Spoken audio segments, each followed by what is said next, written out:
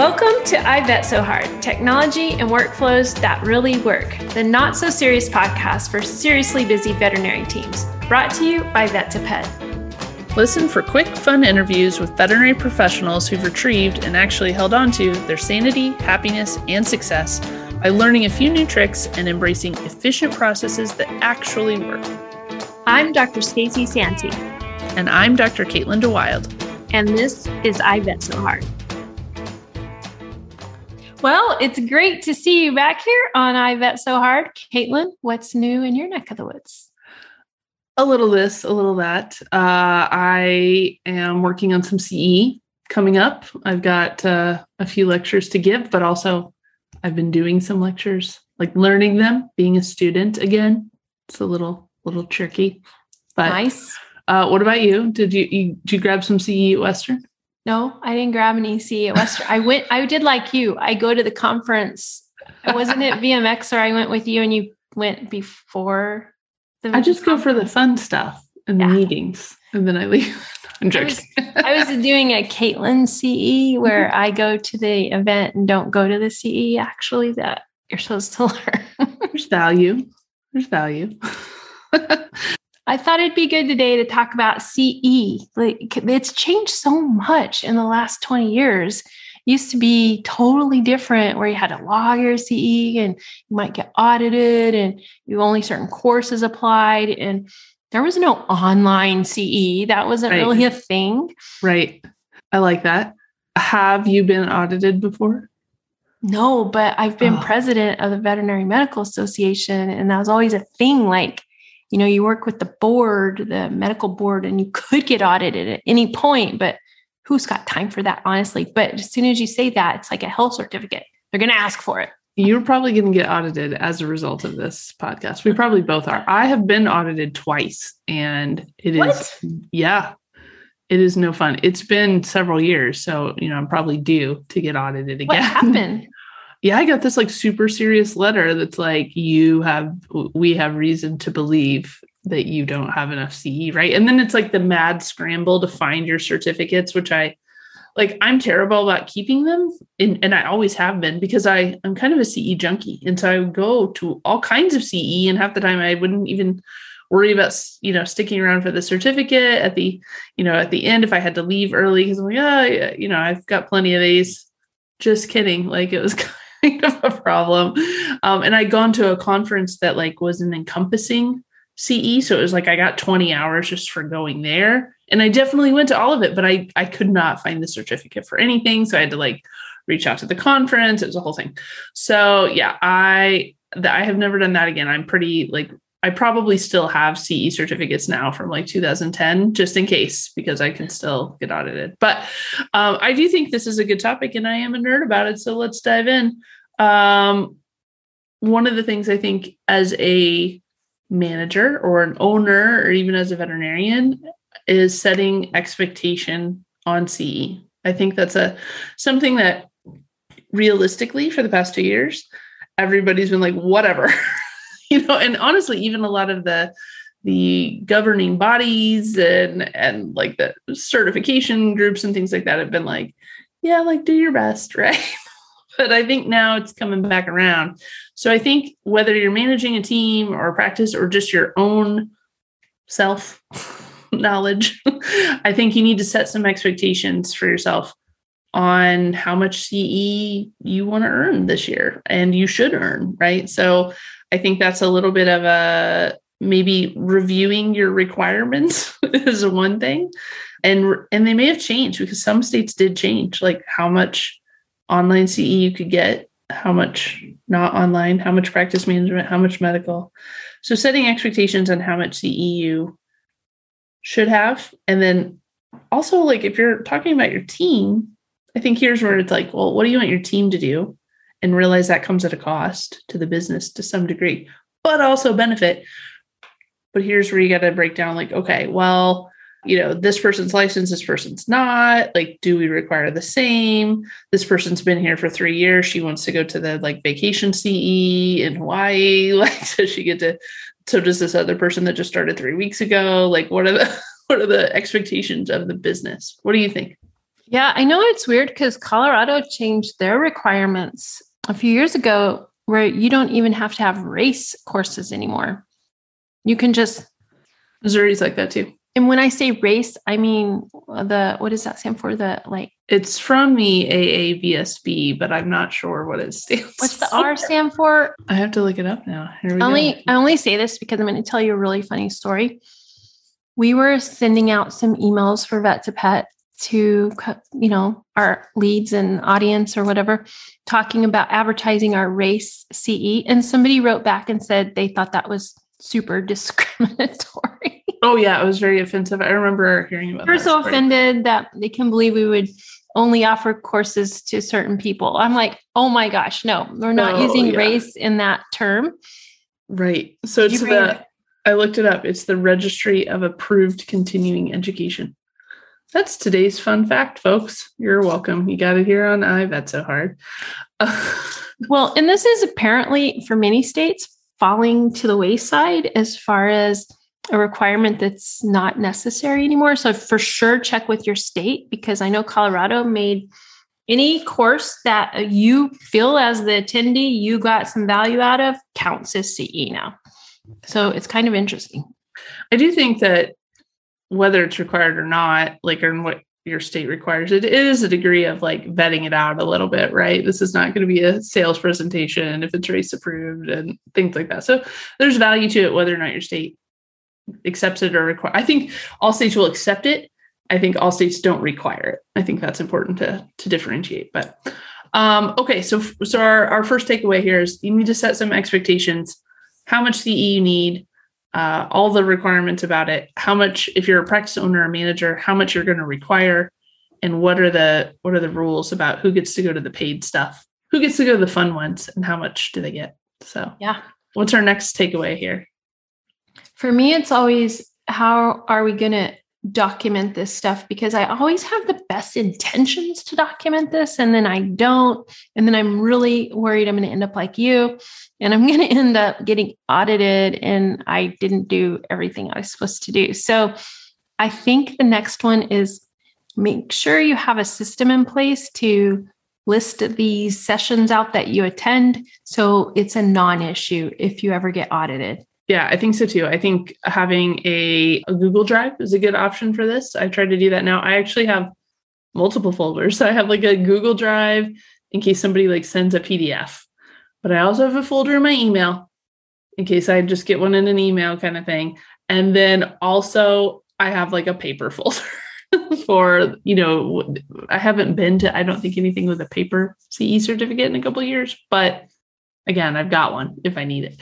Well, if you were being techie, you could take a picture of your paper and put it in your Google Drive, so it's in one place. True. I actually put all my notes there too. So that's also a big problem for me because, prior to the pandemic, I was pretty involved in our CE association locally, the St. Louis group, and I would go to the meetings, but I would inevitably forget to bring a notebook or and I don't want to be one of those nerds. It's like totally typing the notes, but that's what I'd really prefer to happen. So sometimes I just would, but otherwise it would be like, okay, do I have a notebook that I could write everything down? And I would actually take a picture of that and put it in the drive so I could find it later. Cause I'd be like, I know I went to a CE on this exact topic 8 months ago. Let me refer back to my notes. Oh wait, where the hell is that notebook? In my car, scribbled on by children. It's not good. What do you know about this remarkable notebook thing? I've been seeing this online, and it's this digital notebook. It kind of looks like an iPad, except for unlike an iPad, it feels like paper. And you write on it, and then when you're done, it like converts it to typed text or a PDF. That would actually be very valuable, I think. I don't have one, but I think that would solve a lot of my losing of the notes problem, and also not wanting to be the weirdo who is typing because I want to have it in my Google Drive so I can look it up on my phone or computer later. So maybe I should get one. I really like, my personal style of learning is to write it in my handwriting. I don't know. It just like gels with me. And yeah. Then I can see that. I want to, but then like you, it ends up in like, I have 50 notebooks, and I'm like, you need a infusion drain on that local wound. Hold on. Let me go back into the archives of 2014. I think it was the summer, somewhere in my office. Well, that's why I love typing everything, because I want to be able to search it, right? Like, okay, I want to search for the drug dosage of this, or, a lot of the orthopedic stuff, like we'll have different angles and calculations and things like that. So I would want to be able to search it. But I think whatever your system is, you just need to have a system and a place that you keep all of it. So if you have just a notebook, like make sure you just have one notebook, right? Yeah. If you don't do a notebook, then you need to have like one Remarkable tablet or one Google Doc or one Google folder that you put all your Google Docs in. I think that's a better option. So you're not losing all your CE stuff. So I think that's a good takeaway for us. The hashtag #IVetSoHard podcast is brought to you by VetSource Home Delivery. Is the chaos of last-minute refill requests and third-party pharmacy faxes driving your team nuts? VetSource Home Delivery offers your team a one-stop shop to stop the chaos. Featuring a practice-branded online store complete with script writing capability for those things that clients aren't quite ready to take home, and the ability to manage those third-party pharmacy requests all in one place. VetSource has everything that your team needs to tame the prescription workflow beast and create a better experience for clients. Visit vetsource.com/IVSH to learn more. Let's talk about finding CE now, right? So CE is so different than it was a few years ago. There's obviously online CE, a lot of it now where there used to not be, and there's a lot of online free CE. So that's cool. But then there's still in-person CE. And I feel sort of bad because obviously, they're not necessarily businesses, but they're organizations that often are doing other things and offer CE in person as one of their many, benefits. But now they're probably getting hurt by the amount of online CE. So I hate not supporting, especially, I'm talking about state VMAs in general. What do you think? Yeah, it's just hard to find all the CE out there. It used to be easy when you just had to basically look in your journal each month and there would be a master listing. But now you're really going to have to hunt around to find opportunities for you and your team. Of course, the big ones, the Western and VMX, those aren't going anywhere. But for sure, your local vet association probably has some CE that is unique. I know in Colorado, every January they have Ski CE. So they don't have a huge, it's in Vail, it's awesome, or sometimes it's in Keystone, but they don't have a huge marketing, oh shit. They don't have a huge marketing budget. So you're probably not going to hear about it. But if there's a state you want to visit, you might go check out the local VMA website and see what CE is there, because that could be a cool little smaller event for you to go to if you don't want to go to the giant shows, which I don't blame you. And then for sure, check with your drug rep, because they often have a lot of maybe lunch and learn stuff or local kind of in your region CE that you could go to. And often it's quite good. Well, and I feel like your drug reps also know about, if you have a particular interest, they're going to see some of that stuff that might come across their radar sooner than it would us in practice. So I think that's important. Now, obviously, I'm a big believer of online CE. I use a lot of it. I'm doing a big giant module right now to get my cat-friendly veterinarian status. I'm excited about this. I don't know about all these friendly statuses. I mean, come on. How many are there? There's cat friendly. What did you say?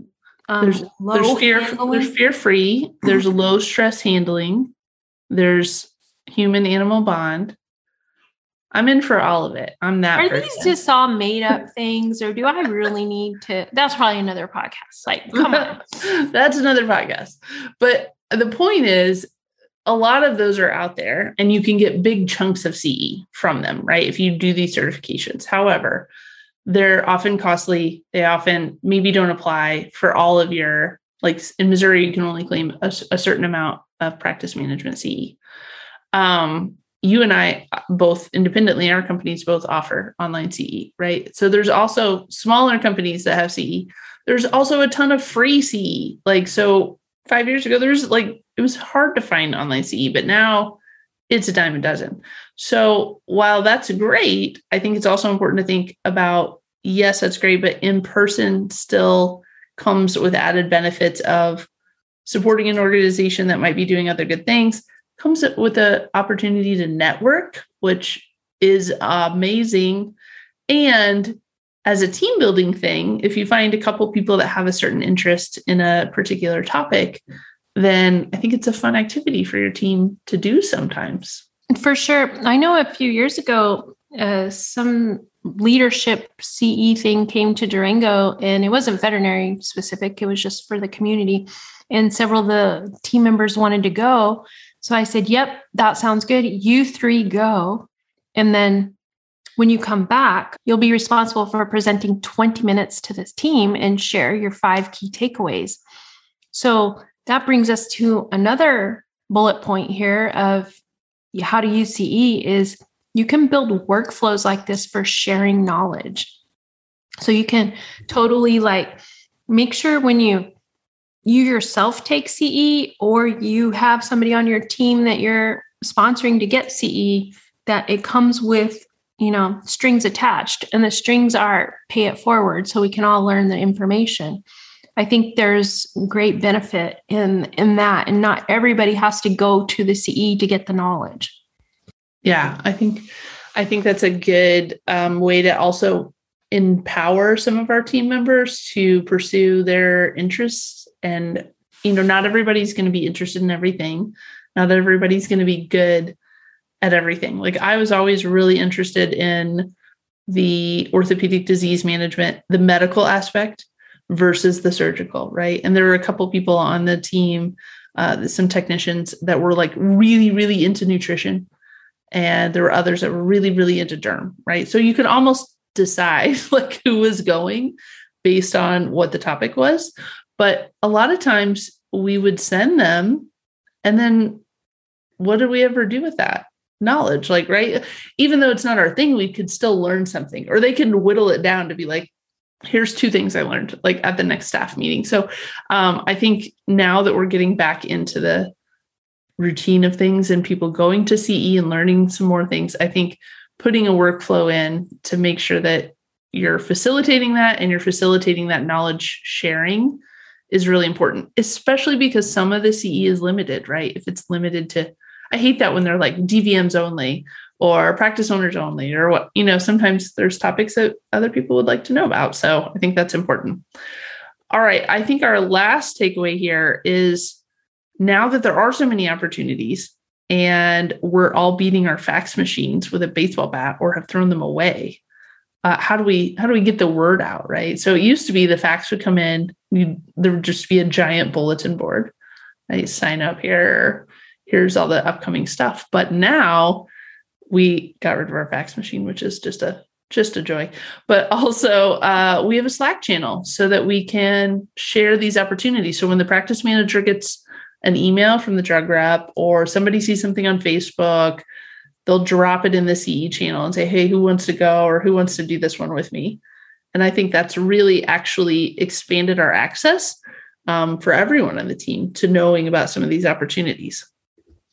That's great, because you very well may not know, some people on your team might have an interest in something and they didn't know that. Yeah. And especially, I feel like I find out about a lot of CE on social media now, and we all follow different groups and pages and things. So it's a good way to get the word out. So I've been a big fan of our CE Slack channel, and I would highly recommend. For sure. I totally agree with what you're saying there. Okay. I have a question before we sign off. What's your favorite go-to life-changing CE you went to? Was it a talk or a course? Does one stand out to you over the years that was life-changing? I think especially when I was baby vet, I remember going to a CE that was the Greater St. Louis Veterinary Medical Association put on, but it was one of those all day things. It was an 8 to 4 on a Sunday, which was kind of a beast. But I remember my husband was like, are you seriously going to this? Because the topic was GI disease specifically. And it was Jorg Steiner from Texas A&M, like the GI lab. And he's an amazing presenter and like just so knowledgeable about all the poop and all the things. And I do remember like furiously writing notes like the entire day and being like, it was so great. But I'm clearly a nerd. Well, I have to tell you, my favorite CE, if you ever get a chance to do this, guys, is go to the Oquendo Center in Vegas. I did the soft tissue surgical weekend, and it was like an intense one. Cadavers. Yeah. Whole thing. And, you know, the best thing to do, you did that in vet school, but then you get out for a while and it's almost like a little refresher. But this one was on, I think it was Piramati, all the flaps, advancing flaps and wound repair. I can't tell you how many times I use that knowledge in practice for lump removals, lacerations, all kinds of crazy things. And I just loved it. It was a great experience. So be sure you check out big kind of offsite deep dives because you can really get some good skills in doing some of those kinds of courses. For sure. For sure. Well, here's to being a giant nerd and organizing your learning and your nerddom and your knowledge even better. Thanks for listening. Be sure to check out our website at ivetsohard.com to download today's takeaways. Follow us on social media at ivetsohard and leave a review whenever you're listening to your podcast. And if you're looking for some free CE with me and Caitlin, go to Vet to Pet on Demand and check out some of our 5 to Thrive courses. Thanks, guys. Thanks for joining us for today's episode of I Vet So Hard. Don't forget to head over to ivetsohard.com to download our top 5 takeaways from this episode. We'll see you right back here. Same time, same place, next week. Until then, here's to putting your technology to work for your practice.